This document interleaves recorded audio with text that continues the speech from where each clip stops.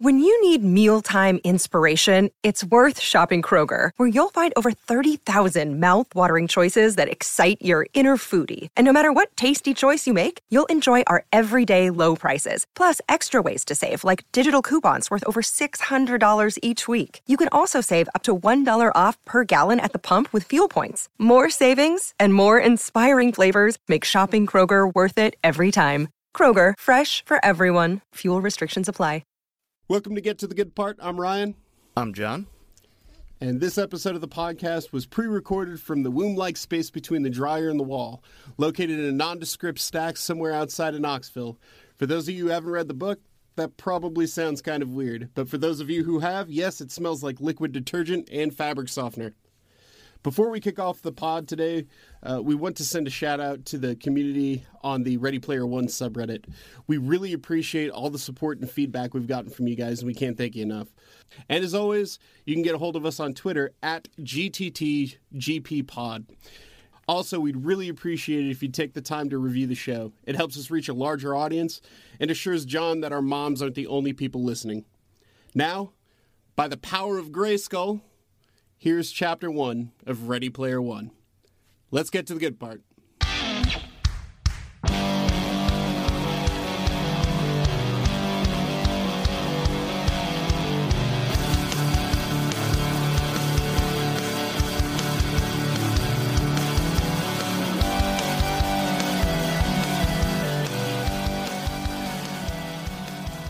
All right, ladies and gentlemen, welcome back to Get to the Good Part.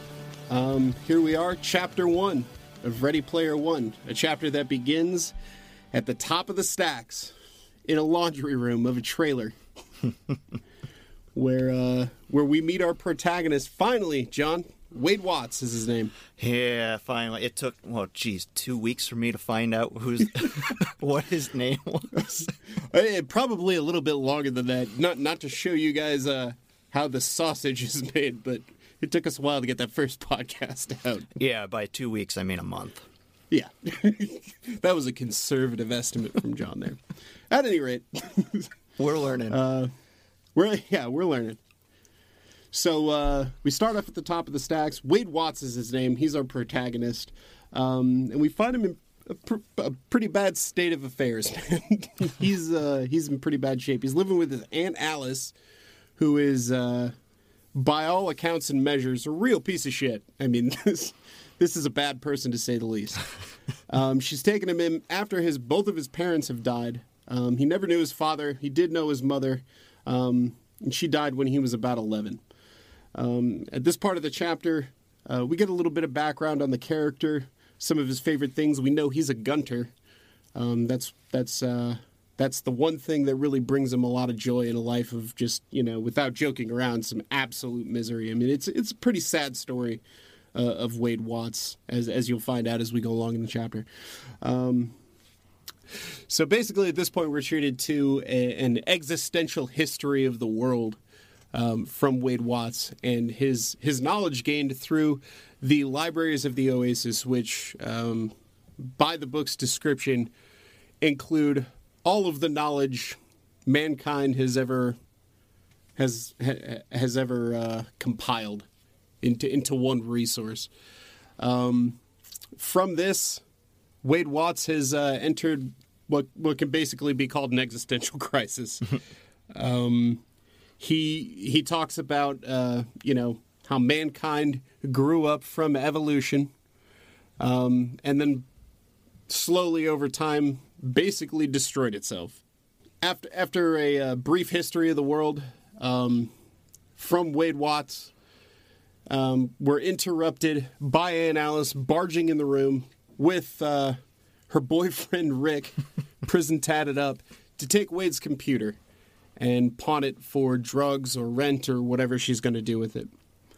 Wade then descends the stacks to the narrows below to find his beloved hideout, a cargo van at the bottom of a pile of other cars, where he logs into the Oasis to, amongst other things, attend school and continue his hunt for Halliday's Easter egg.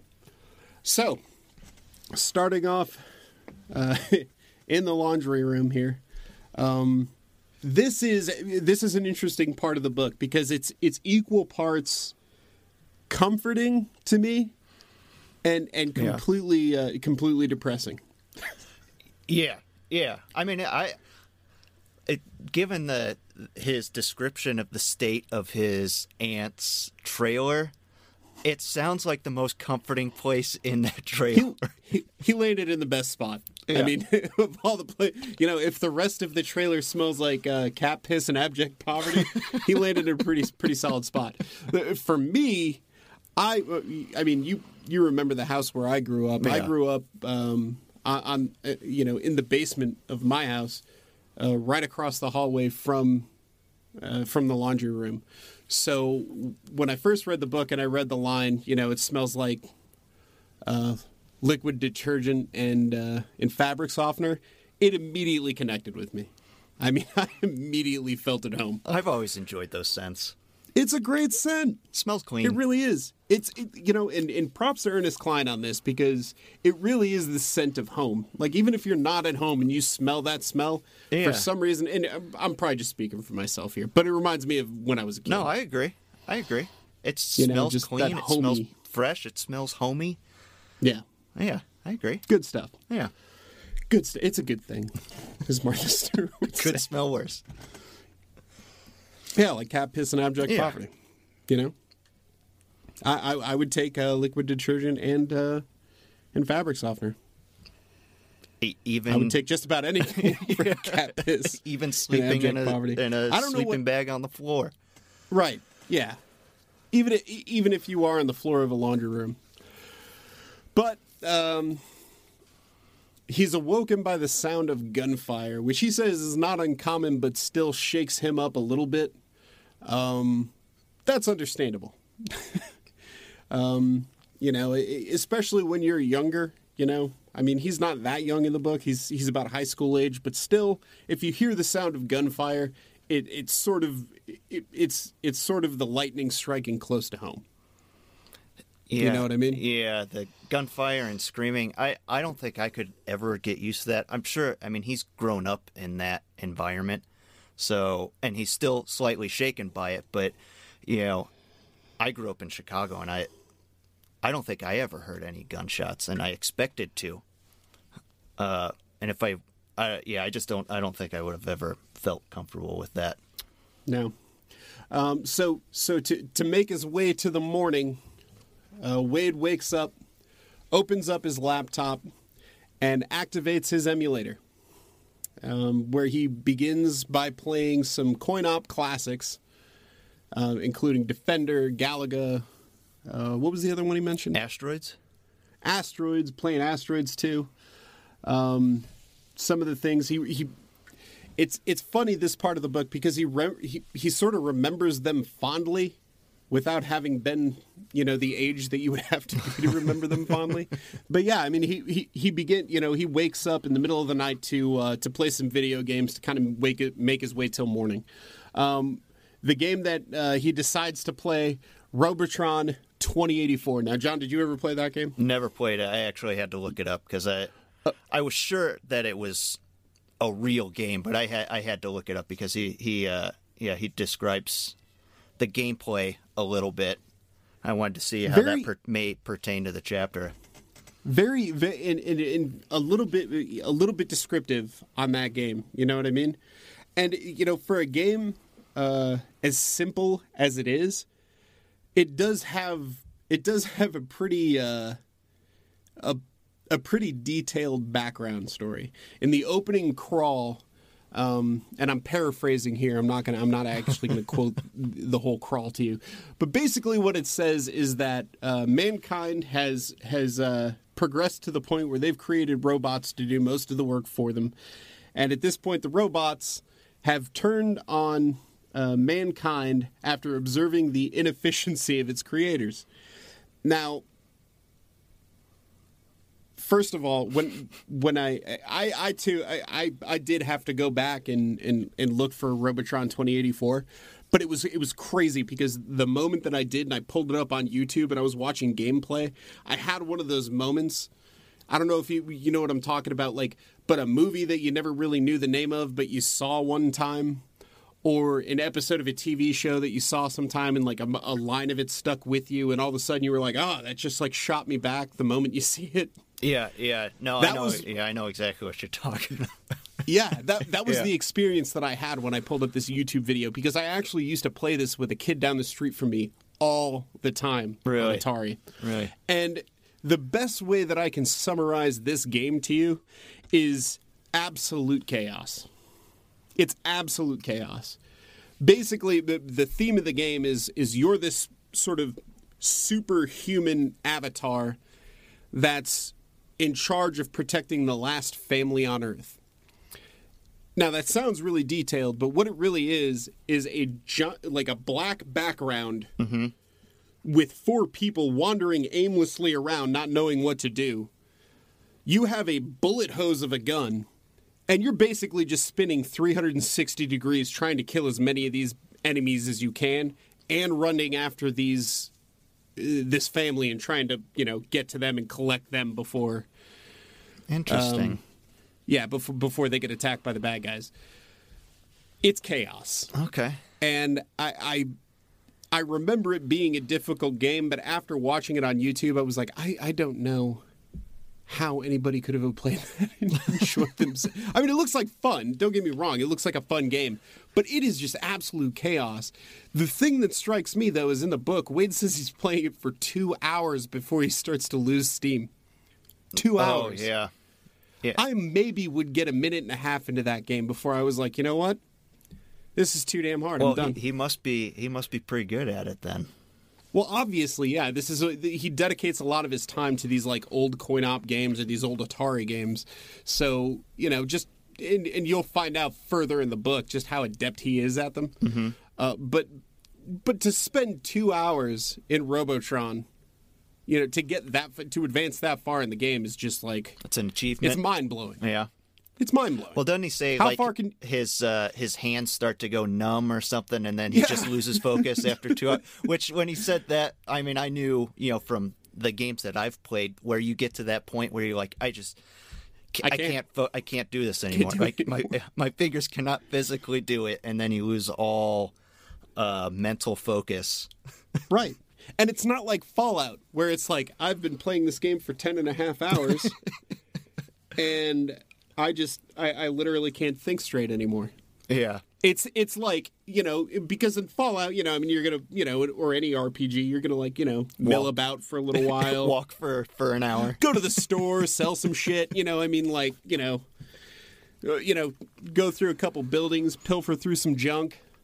But in that game, I mean, it's just straight up onslaught. It is the most action-packed part of Walking Dead happening every second for 2.5 hours. I might have to play this.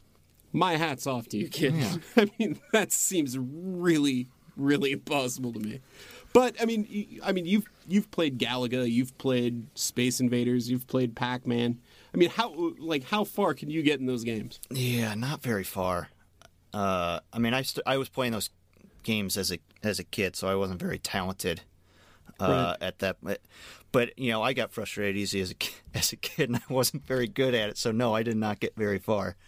In my experience, I think the first game that I ever beat beginning to end was Mega Man 2. I'm pretty sure that was the first game that I beat beginning to end. And if I go back and play Mega Man 2 now, it's so hard. It's so impossibly hard. It's so difficult. There's shit coming at you left and right. Yeah. You have to time your jumps perfectly. How I had that hand-eye coordination as a child is beyond me. I couldn't drive a car, but I could play that. Now I can drive a car, and I'm not too sure that if somebody held a gun to my head, I could get to the end. What do you Mega Man 2. You think you were spending more time playing Mega Man 2 at that point than you do driving nowadays? Probably. Yeah. Probably. It probably was a matter of practice and repetition, but just to, lift the veil on most of the drivers out there. Most people are worse drivers than children are at Mega Man 2. which is not a thought you want to cozy up with at night. It's easy for you to say that in Knoxville. I've driven around with you in Knoxville. They're not the greatest. Although here in Salt Lake, they're not that great either. It shocks me. It shocks me that the streets of Knoxville do not look more like the streets around the stacks in this book. Just cars piled on top of each other and people just like getting out of them and being like, fuck it, I'm just leaving it there. I'm done. I'm not traversing this pass. And you've got plenty of RVs out so there, bad right? sometimes. I mean, I know there are worse cities. I'm not going to be one of those guys that says, oh, my city's the worst for driving. Everybody says that. Yeah. You know? But Knoxville's pretty bad. We grew up spoiled as far as highway driving. I mean, driving in Chicago, we got it's pretty smooth sailing. Pretty decent experience on the Smooth highway sailing. there. Yeah, that's true. Okay, so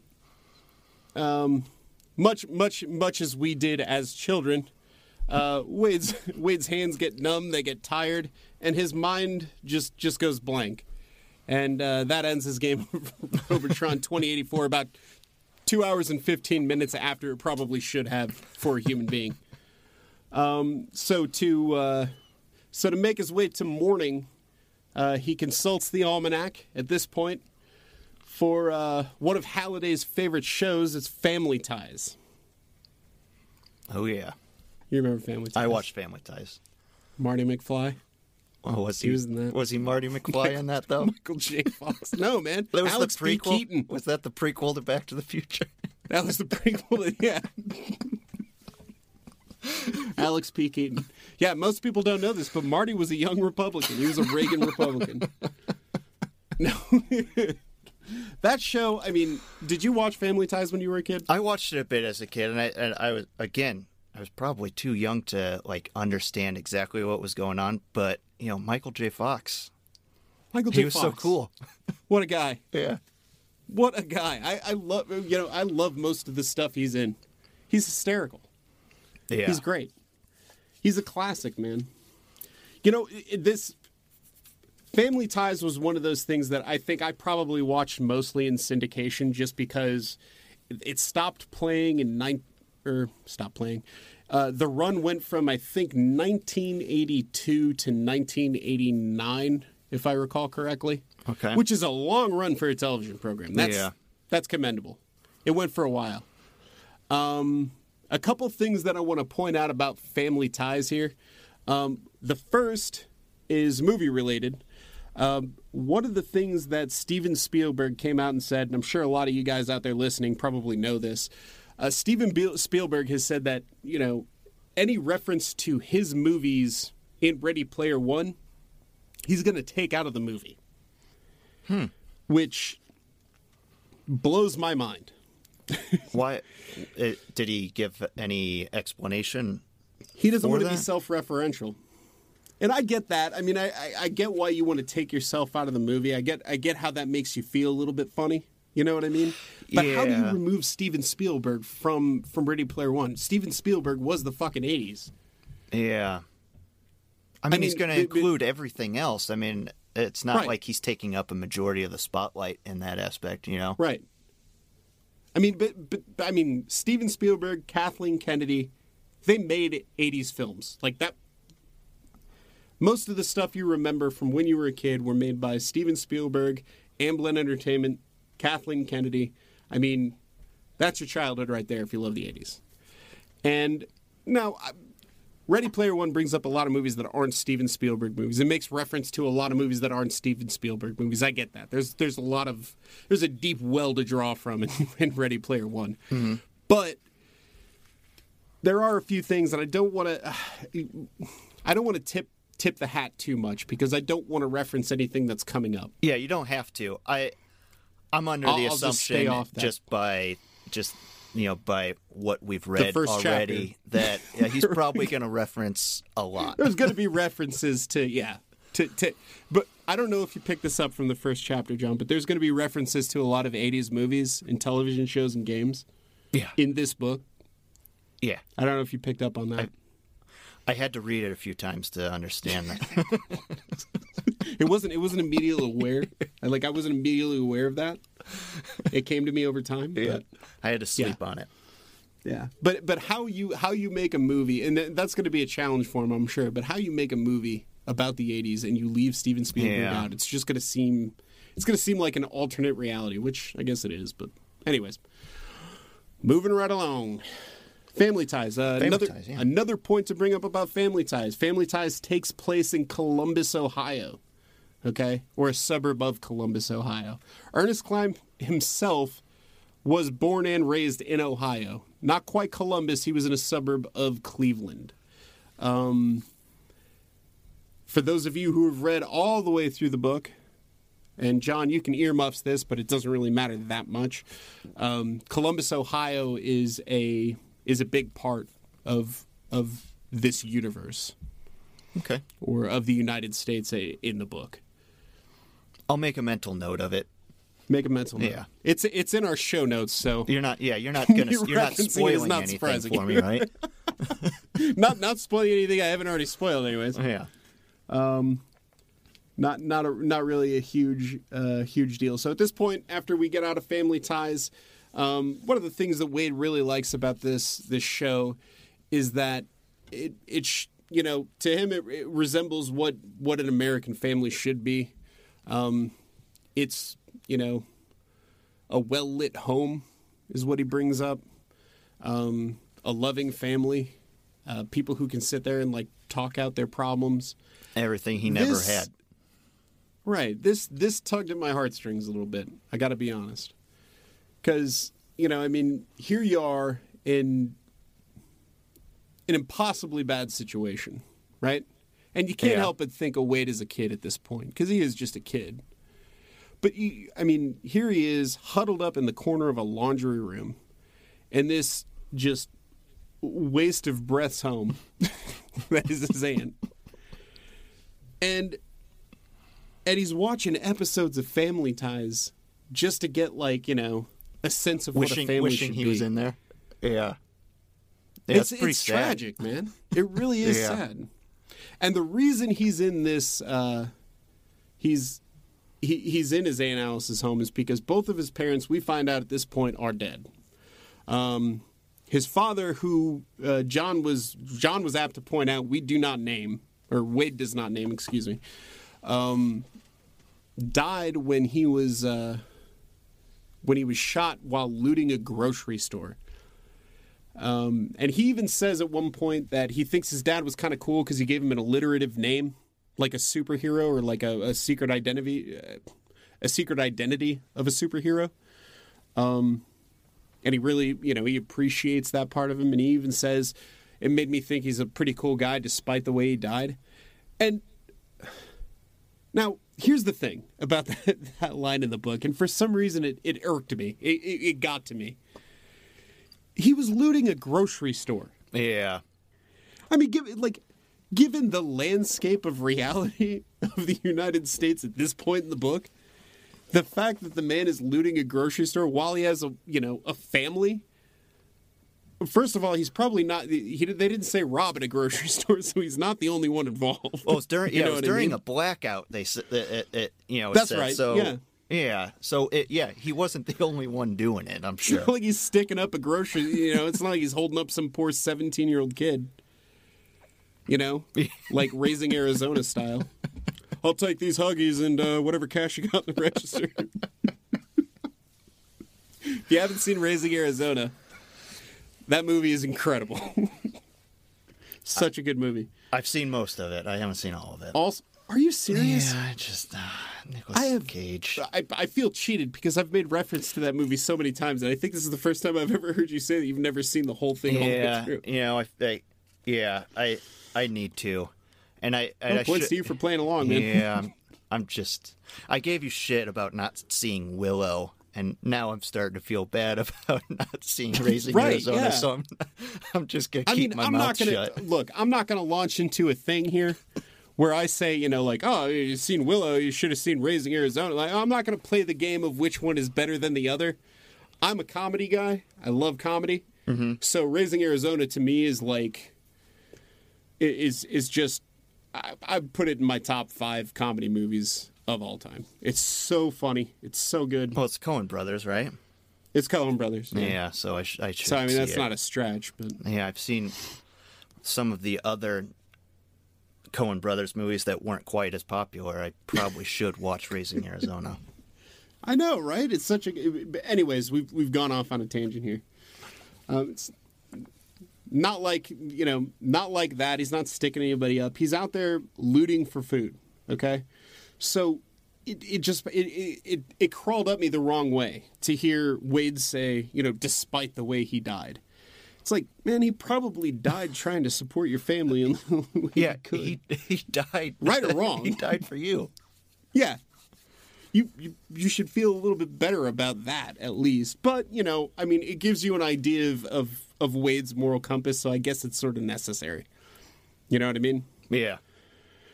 Anyways, at any raise. We're also introduced to Wade's mother, Loretta, who was, for all intents and purposes, she was involved in his life, She didn't seem absentee, and he speaks of her at this part in the book anyways, very affectionately. He loved his mom. Despite what she did. Despite what she did. She was a telemarketer, and she worked in an online brothel at night. Which is a soul-crushing reality, And the way he talks about it is he knows, and the only way he would know is if he was aware of it at the time. But he would put his headphones on, and he would watch old movies to hide himself, or to block out the sound of his mom working at this brothel. Now, the only way you're going to know that if you're Wade Watts is if you remember it. Yeah. And he was pretty young at the time, so that's made an impact on him. That's a tough. Well, yeah, it would make an impact on anybody. I mean, just the shit you'd hear. Good God. I don't even want to imagine. I don't want to imagine. I don't either. I don't want to, because the problem is when you read a book, you have to imagine it in the context that you understand, which means that you're probably listening to it or you're imagining it in your mom's voice, and that's a place you don't want to go. Nope. Let's not discuss that. Really not a place you want to go. That's going to get really depressing really quick. Yeah. In fact, we're going to cut off the conversation at this very point. We're going to move on from it. And everyone out there, I hope I did not just put that thought in your head. It's troubling. And I apologize. You did. I apologize. You can't take it back. So, I'm sorry. Look, consider this podcast a support group at this point, okay? Because we all came across that when we read this part of the book, and we were all a little skeeved out by it, all right? Let's just call it as it is. Let's bring it out in the open. My name is Ryan, and when I read that part of the book, I got grossed out for that very reason. It bothered me. Moving on.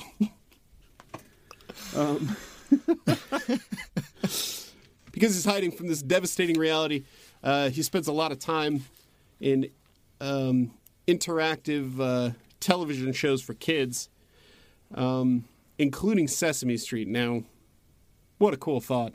Yeah. Being a kid who can actually hang out on Sesame Street. Yeah, I think that's every kid's dream. Right? Yeah. Or it should be. I always wanted to hang out with Oscar. Oscar was your favorite? He wasn't my favorite. I just wanted Oscar's to a bummer, man. Why? If you that's because maybe I can hang out on Sesame. I can hang out with any one of these guys on Sesame Street. Find me the biggest bummer. I want to hang out with the guy in the trash can with a shitty disposition. I don't know. He was really. He was happy being by himself. I don't know. So why would he want you there? He wouldn't want me there. But this is an interactive fantasy. You could just alter reality to where, like, Oscar's like, "Hey, I don't want anybody else here but you, except Come for hang you, out kid. My trash can. Hop on in." Yeah. So really, that like I would hang out with Grover. Yeah, Grover was pretty cool. And Gonzo, his voice would get on my damn nerves those are after two a good while, ones. though. Grover does? Grover's voice was the really voice of annoying. Grover. Is it done by the same person that does Miss Piggy? I Because he believe it is. sounds very similar. Frank Oz was the one that did the voice. Frank Oz did the voice of Grover and Miss Piggy? Yeah. And Eric Jacobson did it for the Muppets, but I would imagine, I mean, like, if you listen to Grover's voice, it's pretty clear that they're the same person. Yeah, they sound the same. It's the same damn voice. I mean, and there's really no, like, sort of gender difference between the two of them either. It's just the same, straight up the same voice. It's the same damn voice.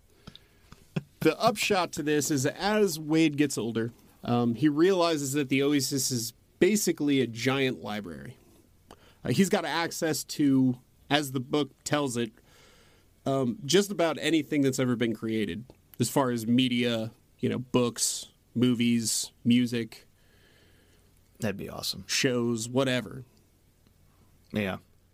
It's a virtual reality torrent site. Yeah. Basically. A legal torrent site, right? Yeah. So like when I say that, when I'm like, if you're telling this to somebody who's never read the book before and you're like, yeah, basically, so he's growing up and he doesn't want to hear his mom have phone sex, so he just jams on some headphones and he finds out that this virtual reality world that he lives in is basically it's just a giant repository for everything that's ever been created, as far as music and movies and everything. Yeah. And the reaction you would probably get out of that is, oh, so you mean it's like the Pirate Bay or something like that. Well, yeah, but it's different because it's a virtual reality library kind of thing where people can go and enjoy those things. Yeah, it sounds like the Pirate Bay. Yeah.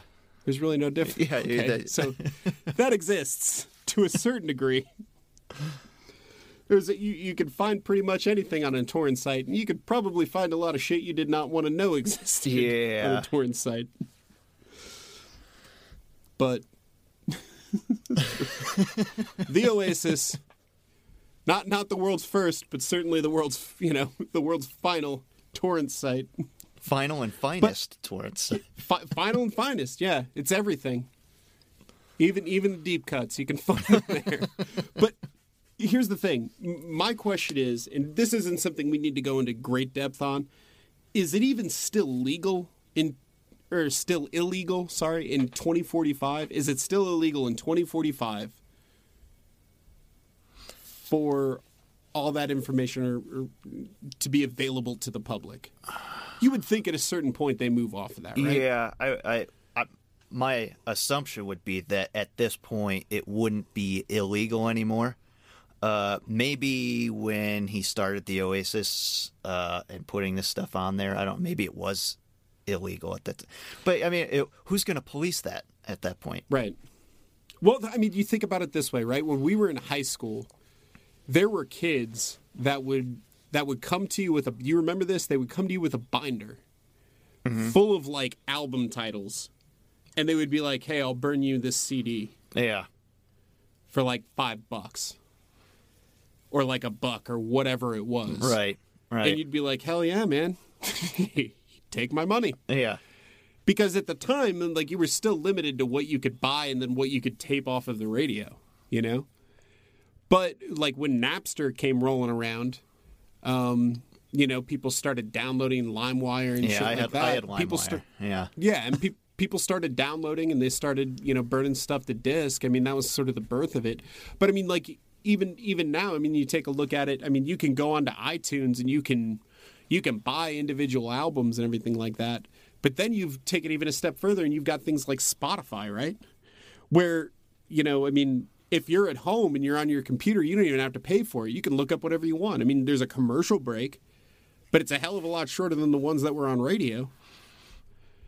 So, I mean, to a certain extent, this sort of exists already. Maybe not so much for movies as it does for music, but you can find music just about anywhere. Yeah, that's a good point. And we're talking about a difference of, I mean, we graduated from high school in 2002.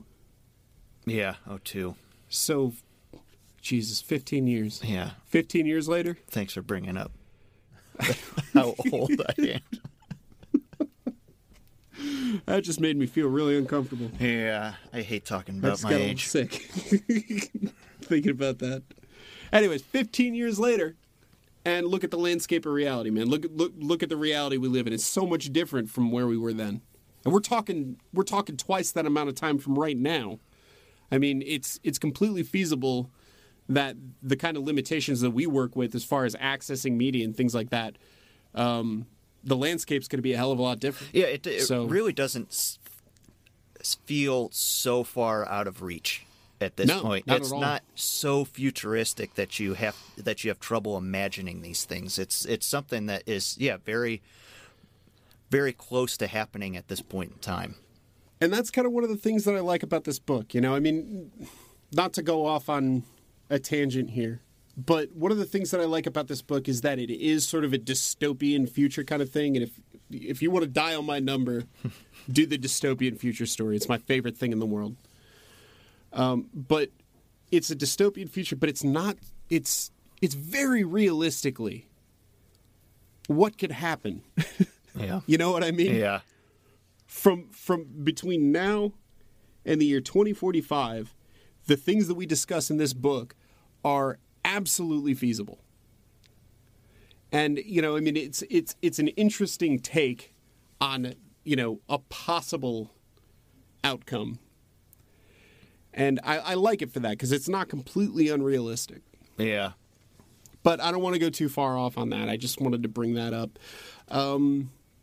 And how that plays out between now and then is really the next part of the chapter. You see how I did that? That segue there? That was a great segue, actually. That was a good one, wasn't it? Yeah, we're getting better at this, folks. We'll keep the segues. Keep listening.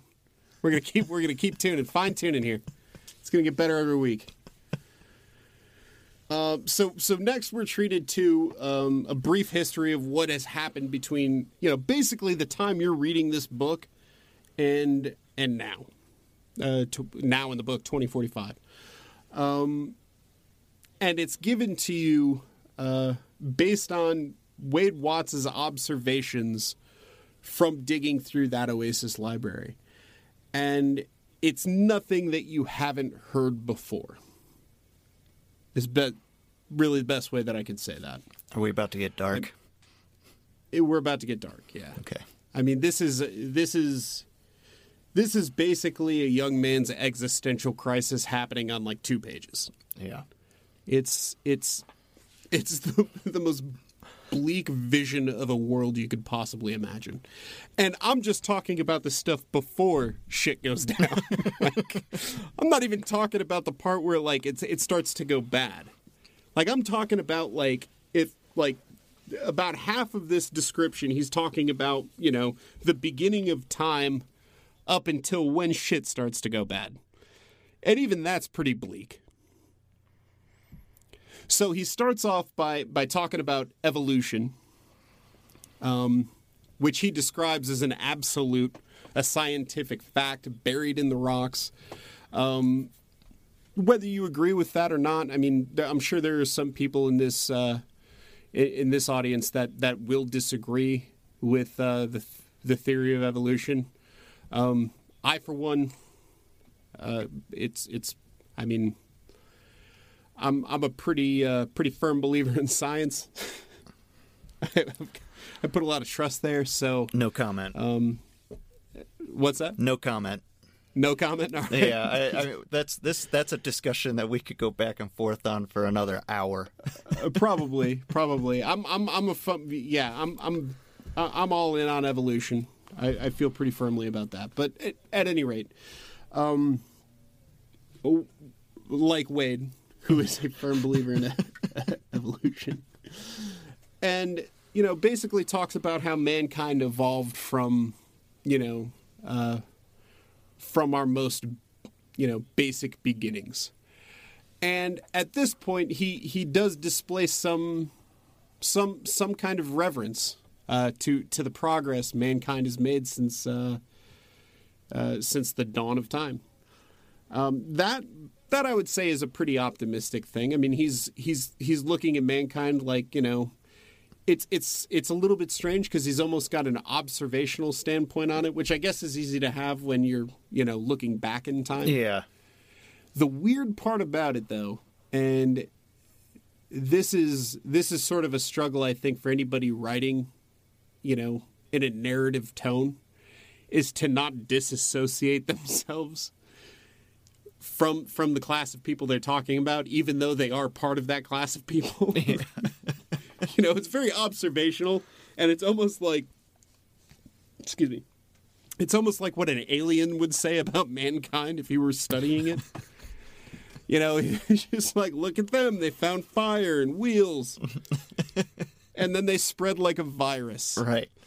And I got to say here, it's impossible for me not to read that part of the book in Hugo Weaving's voice. Like, mankind is a virus. That stupid-ass voice that he does. Mr. Virus. Anderson. Which, by the way, okay, gravel that up a little bit. Gravel it up a little bit. And you even, like, look at the way Hugo Weaving moves his mouth. You gravel that up a little bit, you got the Emperor. That's all it is. When was the last time you saw The Matrix? It's probably been years since I watched it. I don't know why, but I watched it like 3 weeks ago. Well, the first It just happened to be on television. The first one's a great movie. It's a great movie, yeah. The They second should have two just are stuck to that. terrible. Dude, if they had made the first Matrix movie, thrown up their hands and said, "That's it. We're calling it a day." That would have been one of my favorite movies. Yeah. It was cool. I Yeah. mean, like, you look back and it's a little dated now. You know, it's definitely got that, like, late 90s, early 2000s vibe, you know? Which, if you're our age, you look at that and you cringe a little bit, and it's like, I remember kids wearing those trench coats. Well, yeah, but still. That was lame. But still, some of the cinematography and the fight scenes and everything, Yeah. they still look pretty Keanu cool. Reeves, killing it, man. I love Keanu Reeves. The scene at the base floor of the building where like the pillars are exploding and everything's in slow motion still Right. looks cool. Badass. It's really cool. I mean, most of that movie's really cool. It's dated, though. Like, when I watched it just a few weeks ago, I mean, like, when they pull out the phones to, like, make a phone call, it's like, wow.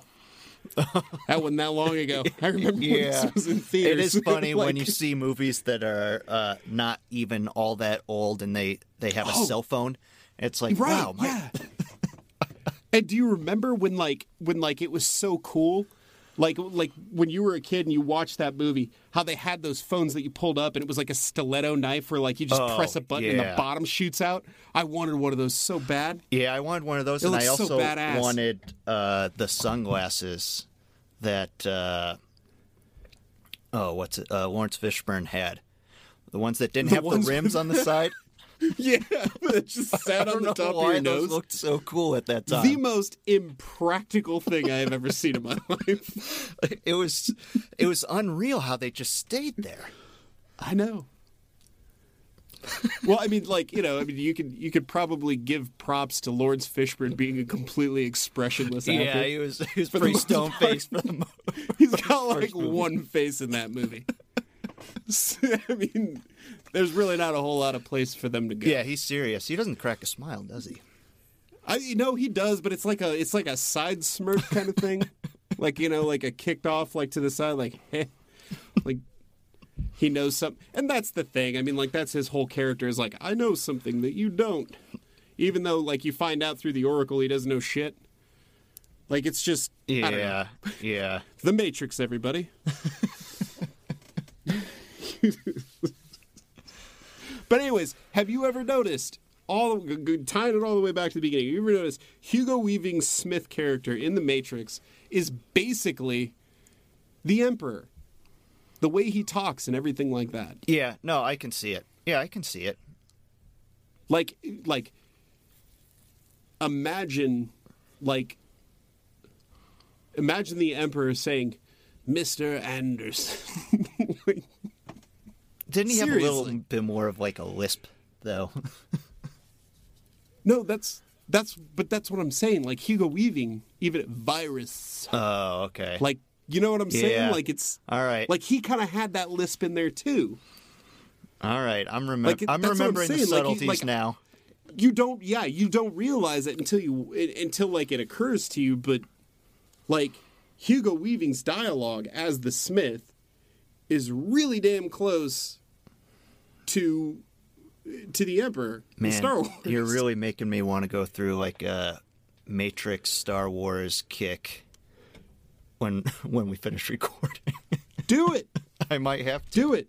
I might even write a blog post about this, and just like on the website, and then just like include like myself going virus, and like just doing like I'll do lines from the Emperor as the Smith, Yeah. and then lines as the Smith as the Emperor. Well, I'm bad at voices, so we'll have to find somebody else to do it. If anybody's listening that can do the voices. If anybody's got a really good Emperor impression that wants to quote shit from the Smith in the Matrix, we've got a speak pipe on the website. Please, just record yourself do doing it, and we'll play it on the next episode because that would be hilarious.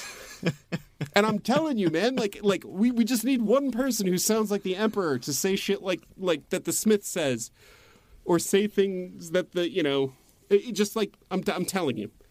All you need is somebody who can actually do the voices to do it, and you'll be like, "Oh my god, Yeah, you've convinced me. It's the same thing. You've convinced me. It's the same thing, yeah."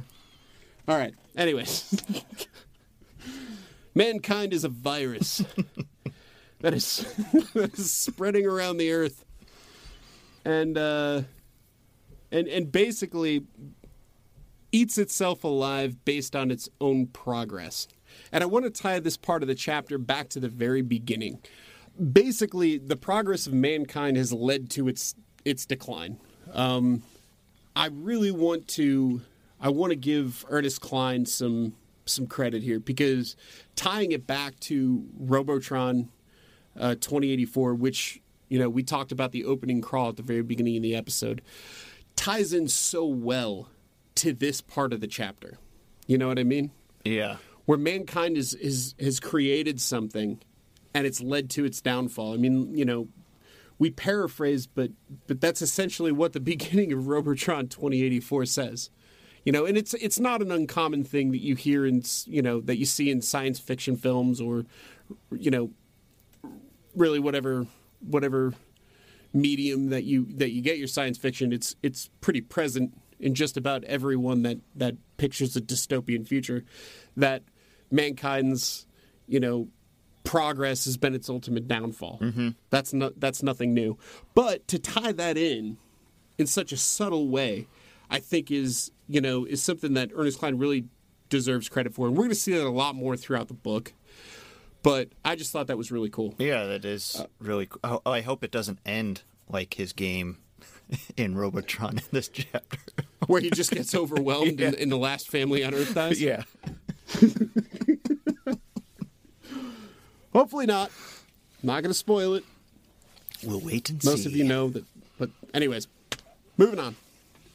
All right, so at this point in the history of Ready Player One, or in the history of the world according to Ready Player One, Earth is on the decline. We've depleted most of our natural resources for energy, fossil fuels.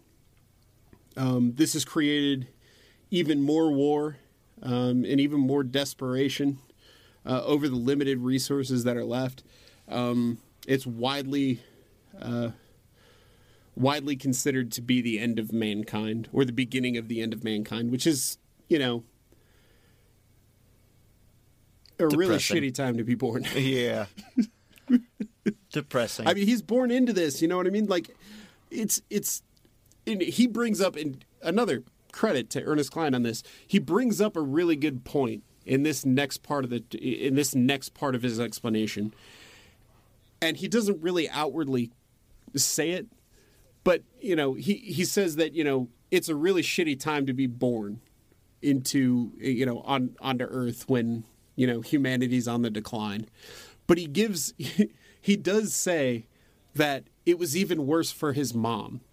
Now, his mom in the book would have been born around the time that our kids were born, or right around the time of, like right around right now.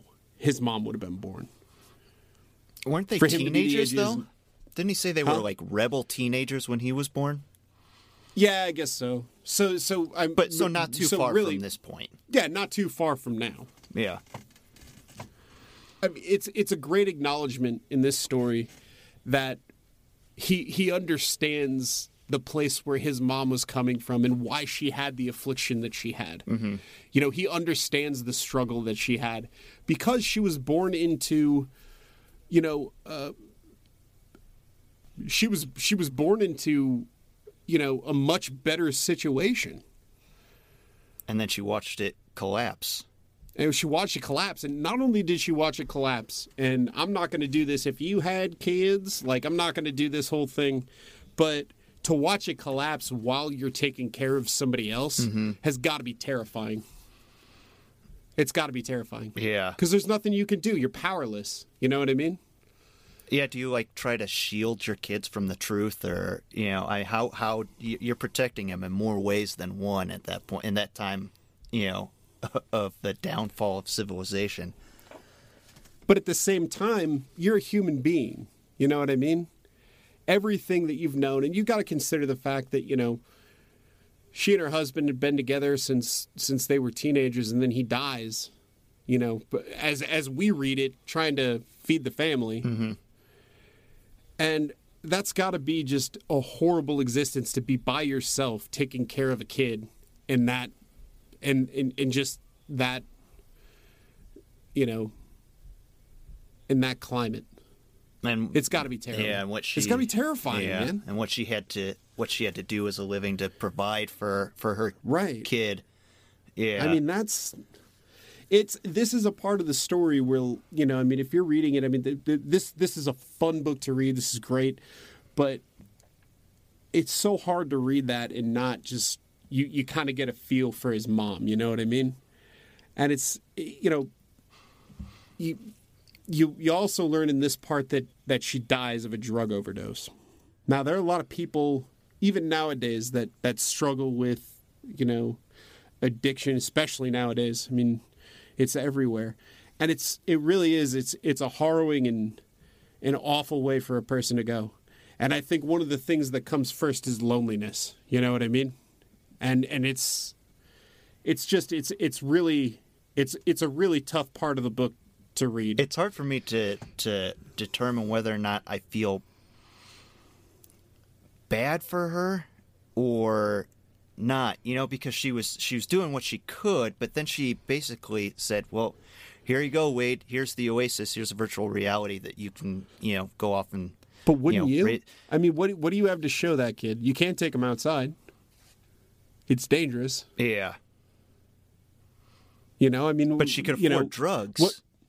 Right. So is it like, did she say, I can't take on the responsibility of raising you, here's the Oasis, I want to, you know, take care of my own vices by, you know, whatever drugs, or is it, I have to take the drugs in order to live with the fact that I'm an online prostitute. See, but I think you're, I think in saying that you're assigning it to too specific a thing. You know what I mean? Because you have to remember, it's not, you know, she's not just taking drugs because she's a prostitute. No, the depression of, like, you know, there's a lot. Yeah, there's a lot at play here. And, you know, I mean, I'm not saying that, you know, that it's okay. Yeah. I'm not signing the permission slip here. I'm just saying that, you know, I mean, it's a tough situation to have watched your entire reality deteriorate in front of you while you're raising a child. It's got to be difficult. Yeah. And, you know, when she goes out and she, you know, an addiction is a tough thing to deal with under normal circumstances. You know what I mean? Yeah, and I guess it's not like he doesn't show any sort of negativity towards her over that situation. So exactly. I guess, yeah, there's really no reason for me to come to that conclusion. If he doesn't feel like she disappointed him, then you know, I shouldn't. And yeah, and he remembers her fondly, and that's the point, though, is that when he talks about this part, you know, when he gets to this part of his mom's story, he's saying it almost like out of just complete pity for her. Yeah. He genuinely feels bad for her.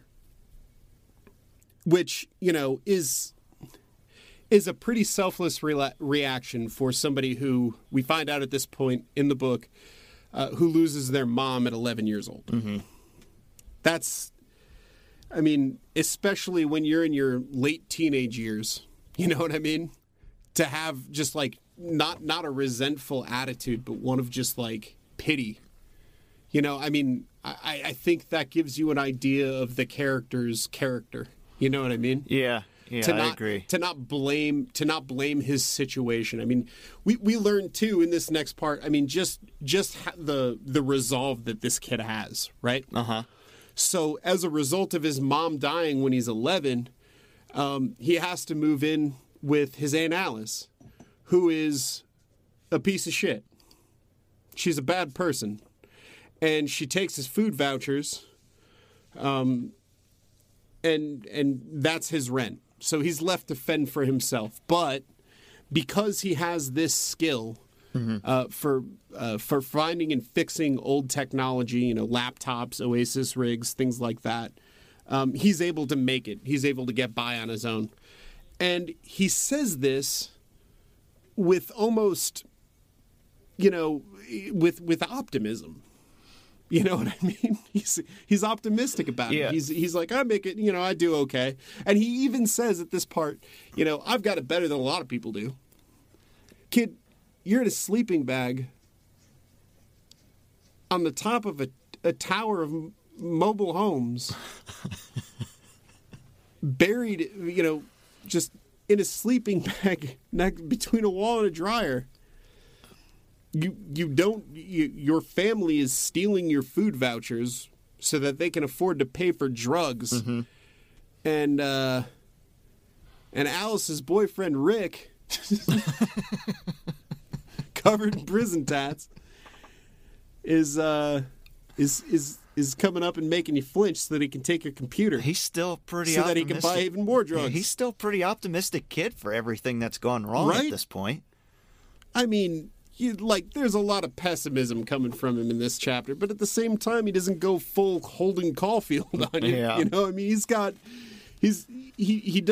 I think the best way to describe it, he's got a very realistic outlook on his situation. You know what I mean? He sees that he was born at a disadvantage, but at the same time, he's got the means by which to survive. It sounds like he's grown up pretty quickly. Right. You'd have to. Think. I mean, it's that or starve, so... you know, I mean, that's literally the point we're at with this kid. Yeah. Is just, you know, survive or don't. Anyways, so that was depressing. That whole last little part. We're just going to move on from that. To, I wish I could say lighter fare, but... Not quite yet, It does get a little more optimistic in this part of the chapter, though. Because, despite his situation, this is not the only place that Wade has to go. He has his hideout.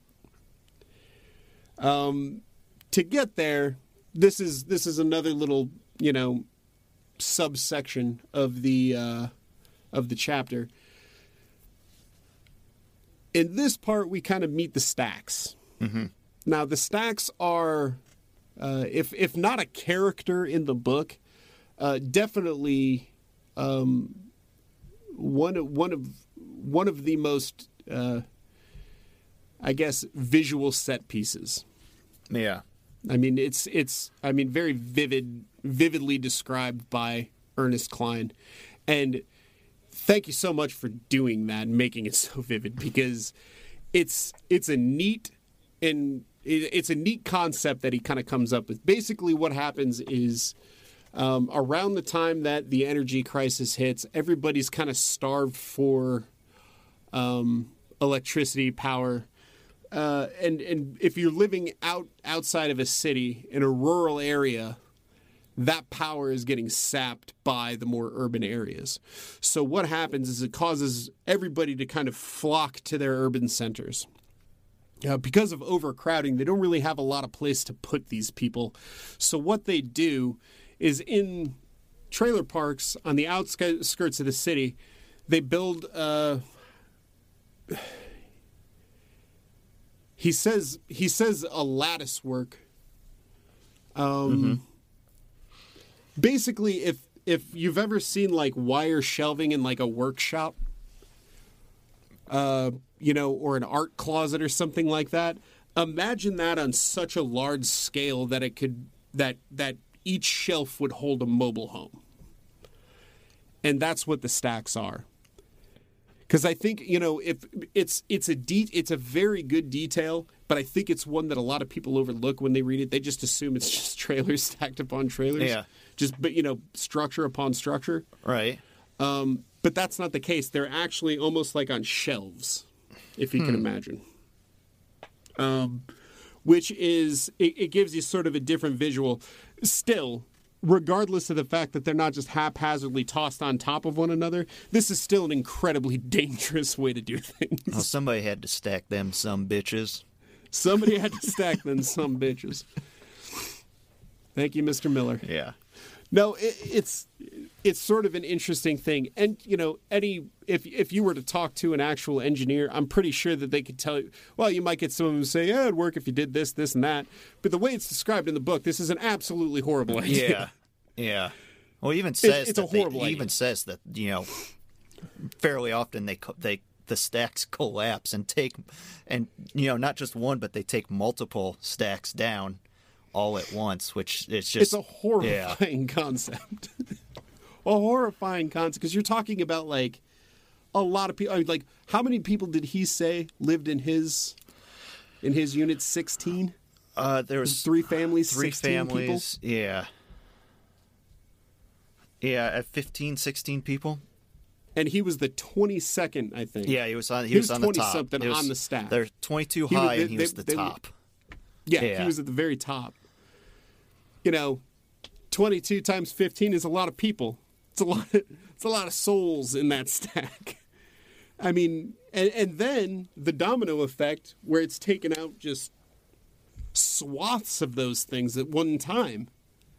Yeah. Imagine. I mean, it's a horrifying concept. Anyways, so Ernest Cline does a really good job of painting this picture for you of what, the kind of situation, the landscape that they live in. I think in this chapter, some of his best writing comes in describing the stacks. Would you agree? Yeah.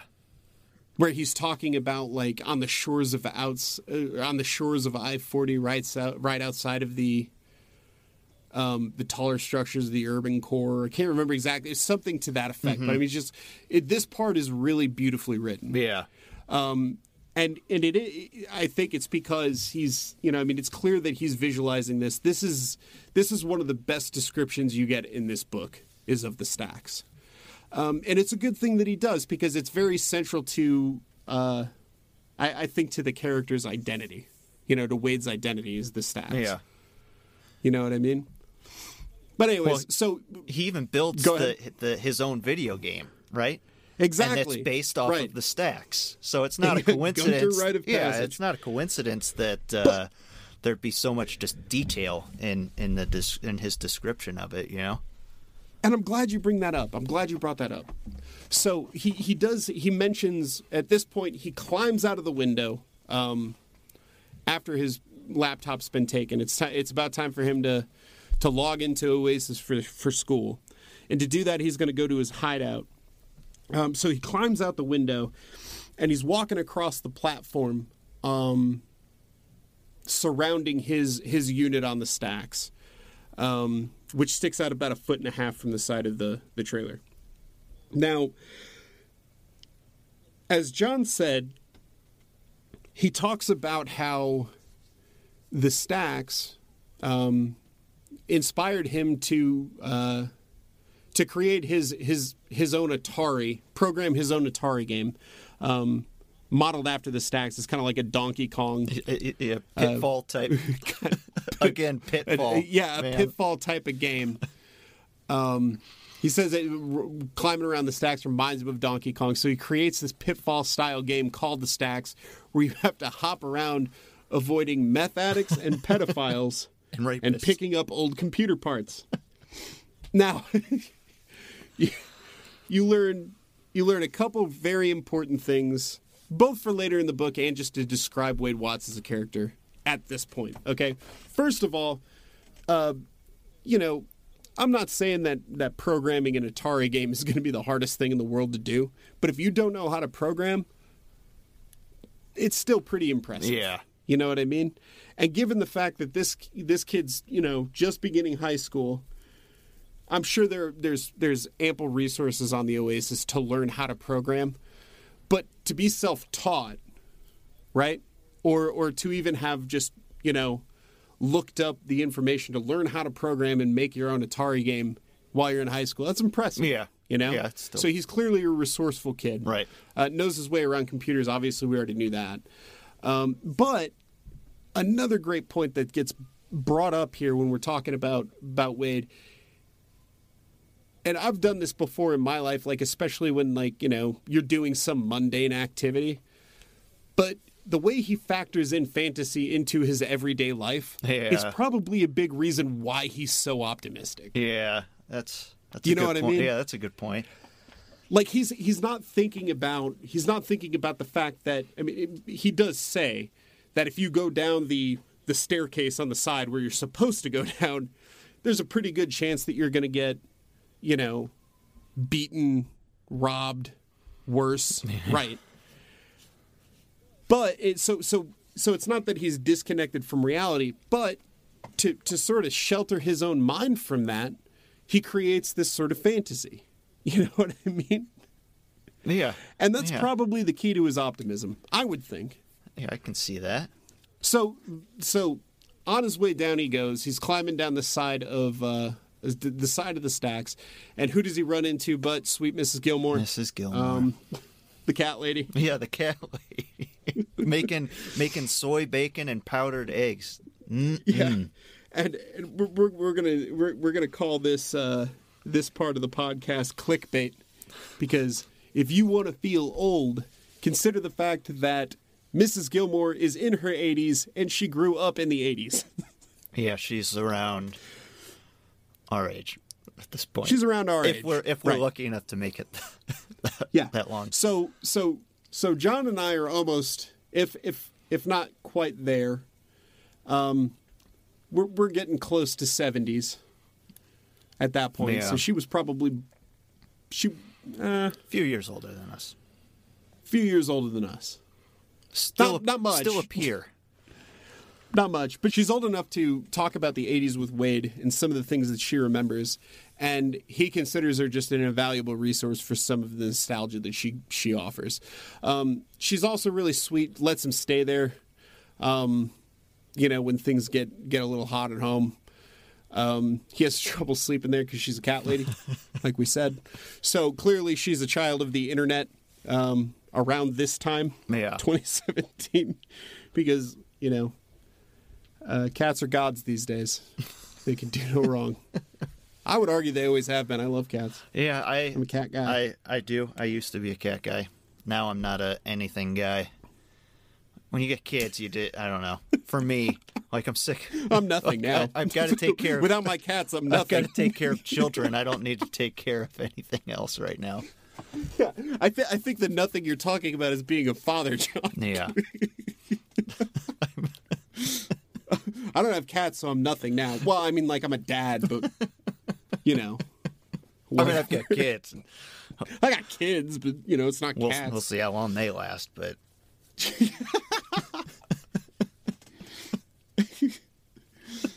At least the cats took themselves to take a shit. Yeah, but man, you gotta clean up after that. I'd rather change a diaper than clean a litter box. I agree with that.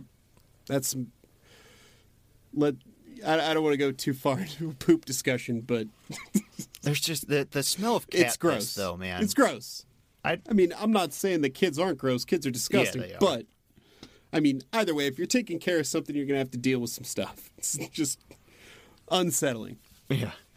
Really bad. All right, so Enough of that shit. About cats and kids. So enough of that shit. Mrs. Gilmore offers him some powdered eggs.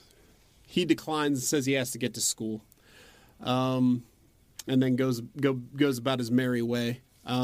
Clearly, this is another part of the book where you get an idea of Wade's character. Yeah. And really, this whole first chapter is just such a great exploration of his character. Like, it really builds him as a human being. You know what I mean? You in a very subtle way, you get an idea of who he is. But one of the things that he talks about is how Mrs. Gilmore is just deeply religious. Wade is not. Okay, and this is the product of his own research through the Oasis libraries. That he believes God and organized religion are just false. But he doesn't really let Mrs. Gilmore know that, because she's a very spiritual person. She's very deep into her faith. She's constantly telling Wade she's going to pray for him, and he doesn't rob her of that. And by even having the discussion of, I don't believe in God, and entertaining that discussion, he doesn't even go into it with her. He just sort of sidesteps. Yeah, a conversation like that would change your relationship with that so. person. Well, depending on how open-minded the person is, right? I mean, there are some people who understand that that you come from a different person as far as faith goes, and they won't disparage you for thinking something different from them. I mean, yeah. There are plenty of people out there like that. But it could. You're right. But he doesn't want to... I don't think that he does it to salvage his relationship with Mrs. Gilmore. He literally says in the book he does it because he doesn't really see a point. Yeah. And he quotes the almanac here, where people in glass houses should shut the fuck up, which is a pretty good line. But he's, I mean, that's it's one example, and I want to bring this up too because we're getting to the end of the chapter here. It's really interesting that you take a look at this chapter is a chapter about Wade Watts' values, right? Right. Ultimately, it comes down to his set of values, and as you move through the chapter, you find out, like, family ties. That's his idea of what a loving family is, right? Right. And the concept of people who live in glass houses should shut the fuck up. That is like a values conclusion, right? Right. You've realized through your research or whatever conclusion that or whatever brought you to the conclusion that religion is false and not something you want to pursue. But you decide ultimately not to press upon somebody. Those are both things that came from the Almanac. Family Ties being one of his favorite shows, and this, right? And it gives you an idea of just how influential the Almanac has been on his life and in making him into the person he is today. I gotta say that when I read the Glass Houses quote out of the Almanac, as soon as I read it, I thought, man, I want to read this thing. If it's chock full of quotes like that, right? I would love to sit down and read that. It's probably, it's just like, it's thousands of pages of just this guy's musings. Yeah. And it's got to be one of the most entertaining reads. It's probably like reading the nerdy version of Charles Bukowski. Just like this curmudgeonly guy. You know what I mean? Yeah. Just like just like being dead set honest. I'm sure it's fantastic. Unfortunately, I don't think it exists. It may somewhere on the internet. I'm sure there's. I don't know that it's thousands of pages long, right? But yeah, there's got to be a compilation of everything in the book. Yeah. But at any rate, that's an important thing. We'll see how important it is as the book goes on. But the Almanac is a big part of what shapes Wade Watts into who he is. It doesn't specifically say that in the chapter. It doesn't say that, like, I learned this from the library and I learned this from the Almanac. But you get an idea of just how important the hunt and how it is Almanac is to him. Right. Right? Right. So he even says at some point that the hunt is what saves him. Yeah. The hunt literally saves his life. And that's it gives him a sense of purpose or a reason to wake up in the morning. You know what I mean? And there was a book. Have you ever heard of the book Reality is Broken? No. By Jane McGonigal? Mm-mm. It's a really interesting book. It's sort of like it's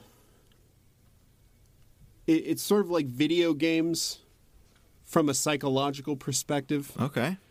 And one of the things that they explore in the book is like the therapeutic qualities sort of video games. I'm paraphrasing. It's been years since I read the book, so I apologize if to anybody out there. If email us, shoot us a message, something to correct me if I'm wrong, and I'll correct myself on the next episode.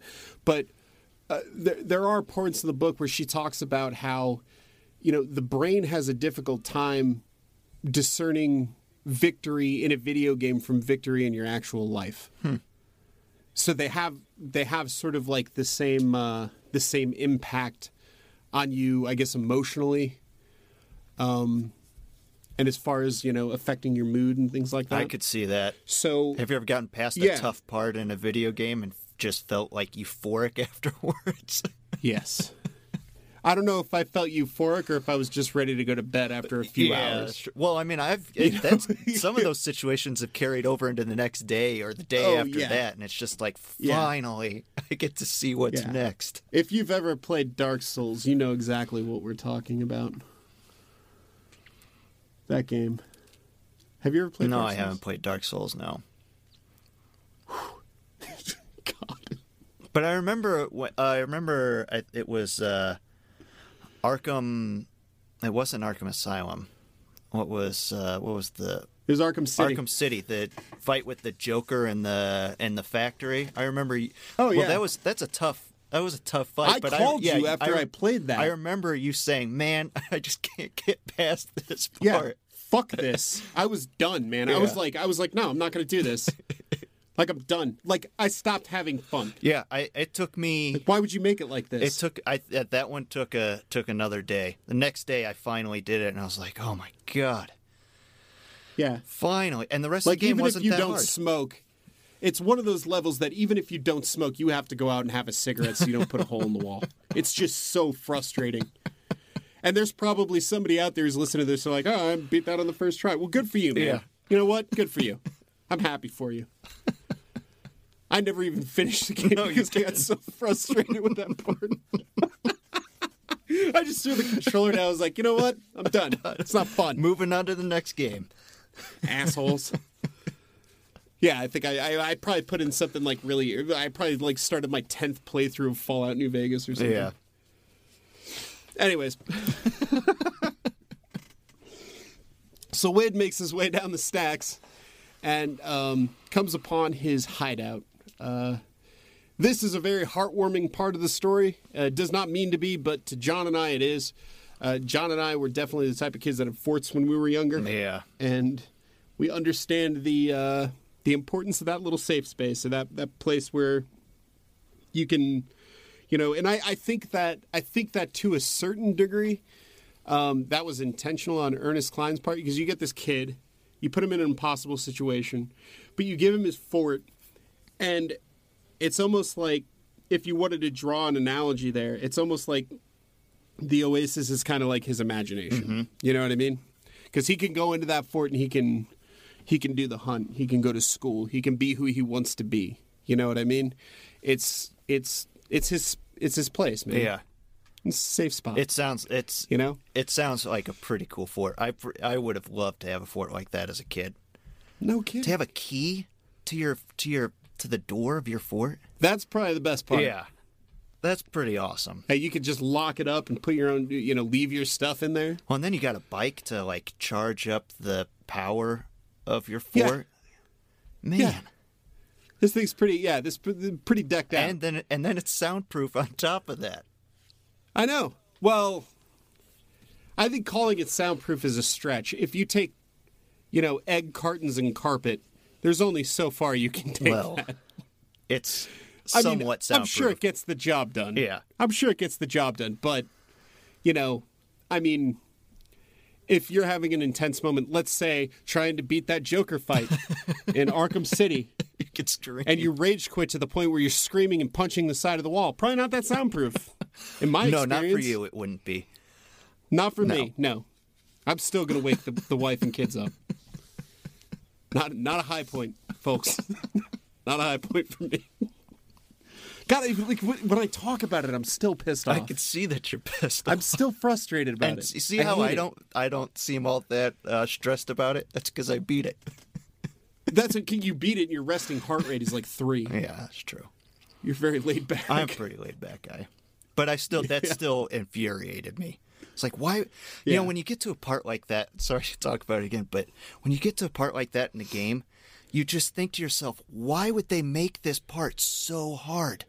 I want to keep playing the game. Why would they want to fuck with me so I shit much? you not. Dude. I shit you not. I just checked my Fitbit. My heart rate right now is 111. Just talking about it. Like, that's how frustrated it still gets me. Now, this is completely irrational. I understand that. Yeah. But it's still, I still get so pissed off when I think about it. Well, let's not talk. Let's talk about something a little more soothing. I just need to go back and beat it. You're gonna That's have gonna be to now. like I'm gonna watch. some- I'm gonna watch The Matrix and Star Wars back to back, and then you're gonna twisting your arm, and then dude. you're gonna play Arkham City and beat that part. One of us got the better end of this deal. Okay? And it wasn't me. I'm going to go and I'm going to watch The Matrix. I guess I'll have to watch The Matrix Star Wars. Matrix and Star Wars. Although, I mean, I watch Star Wars enough as it is. So Yeah. Anyway.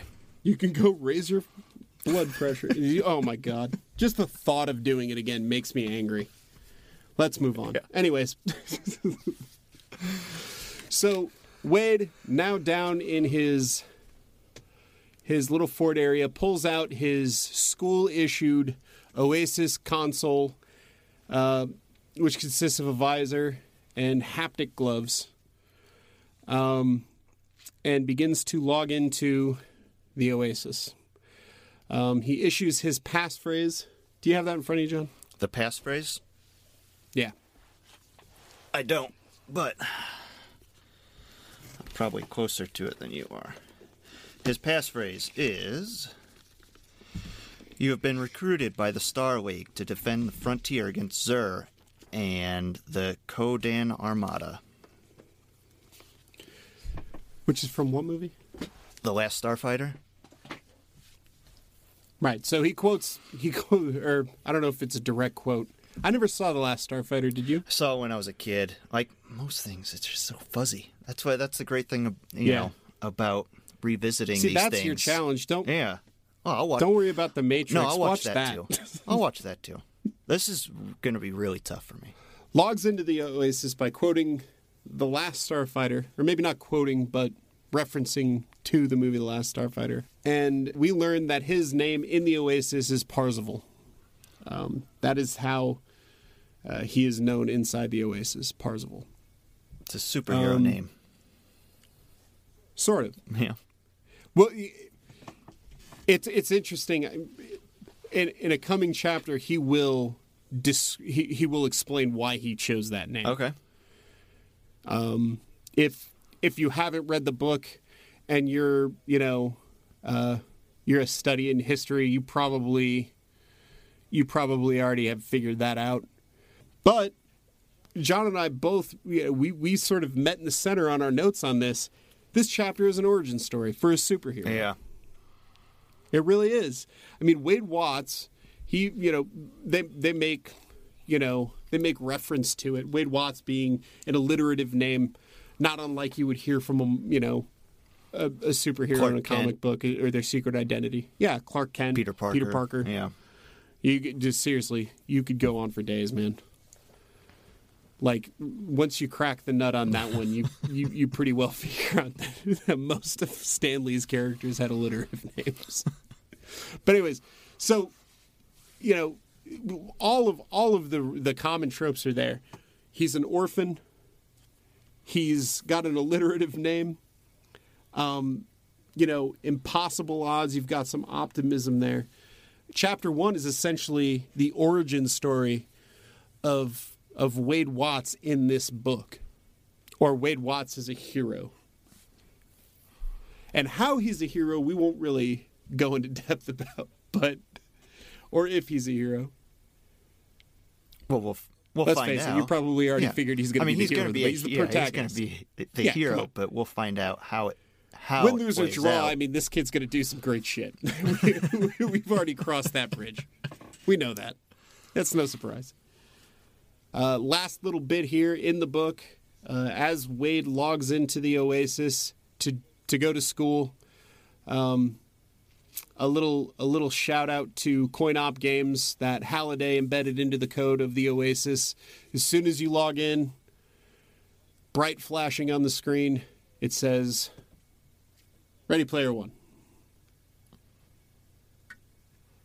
And that's it for the first chapter. Yeah. It was a good read. I'm looking forward to chapter 2 finally. You have Man, it's you're looking forward to chapter 2. Yeah.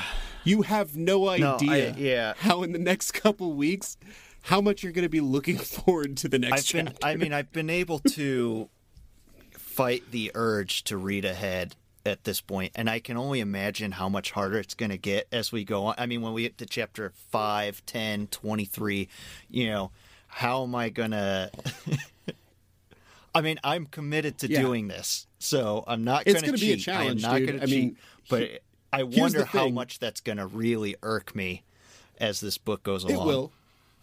Dude, that's why we decided to do this. I told you to read this book so many times. I know. And you didn't. So now you got to wait. Yeah. All right, folks. Thank you so much for joining us again this week. We're having a great time doing this podcast. We hope you're having a good time listening. We'll be back next week with another episode of Get to the Good Part for Ready Player One, Chapter 2. I'm Ryan. I'm John. So long.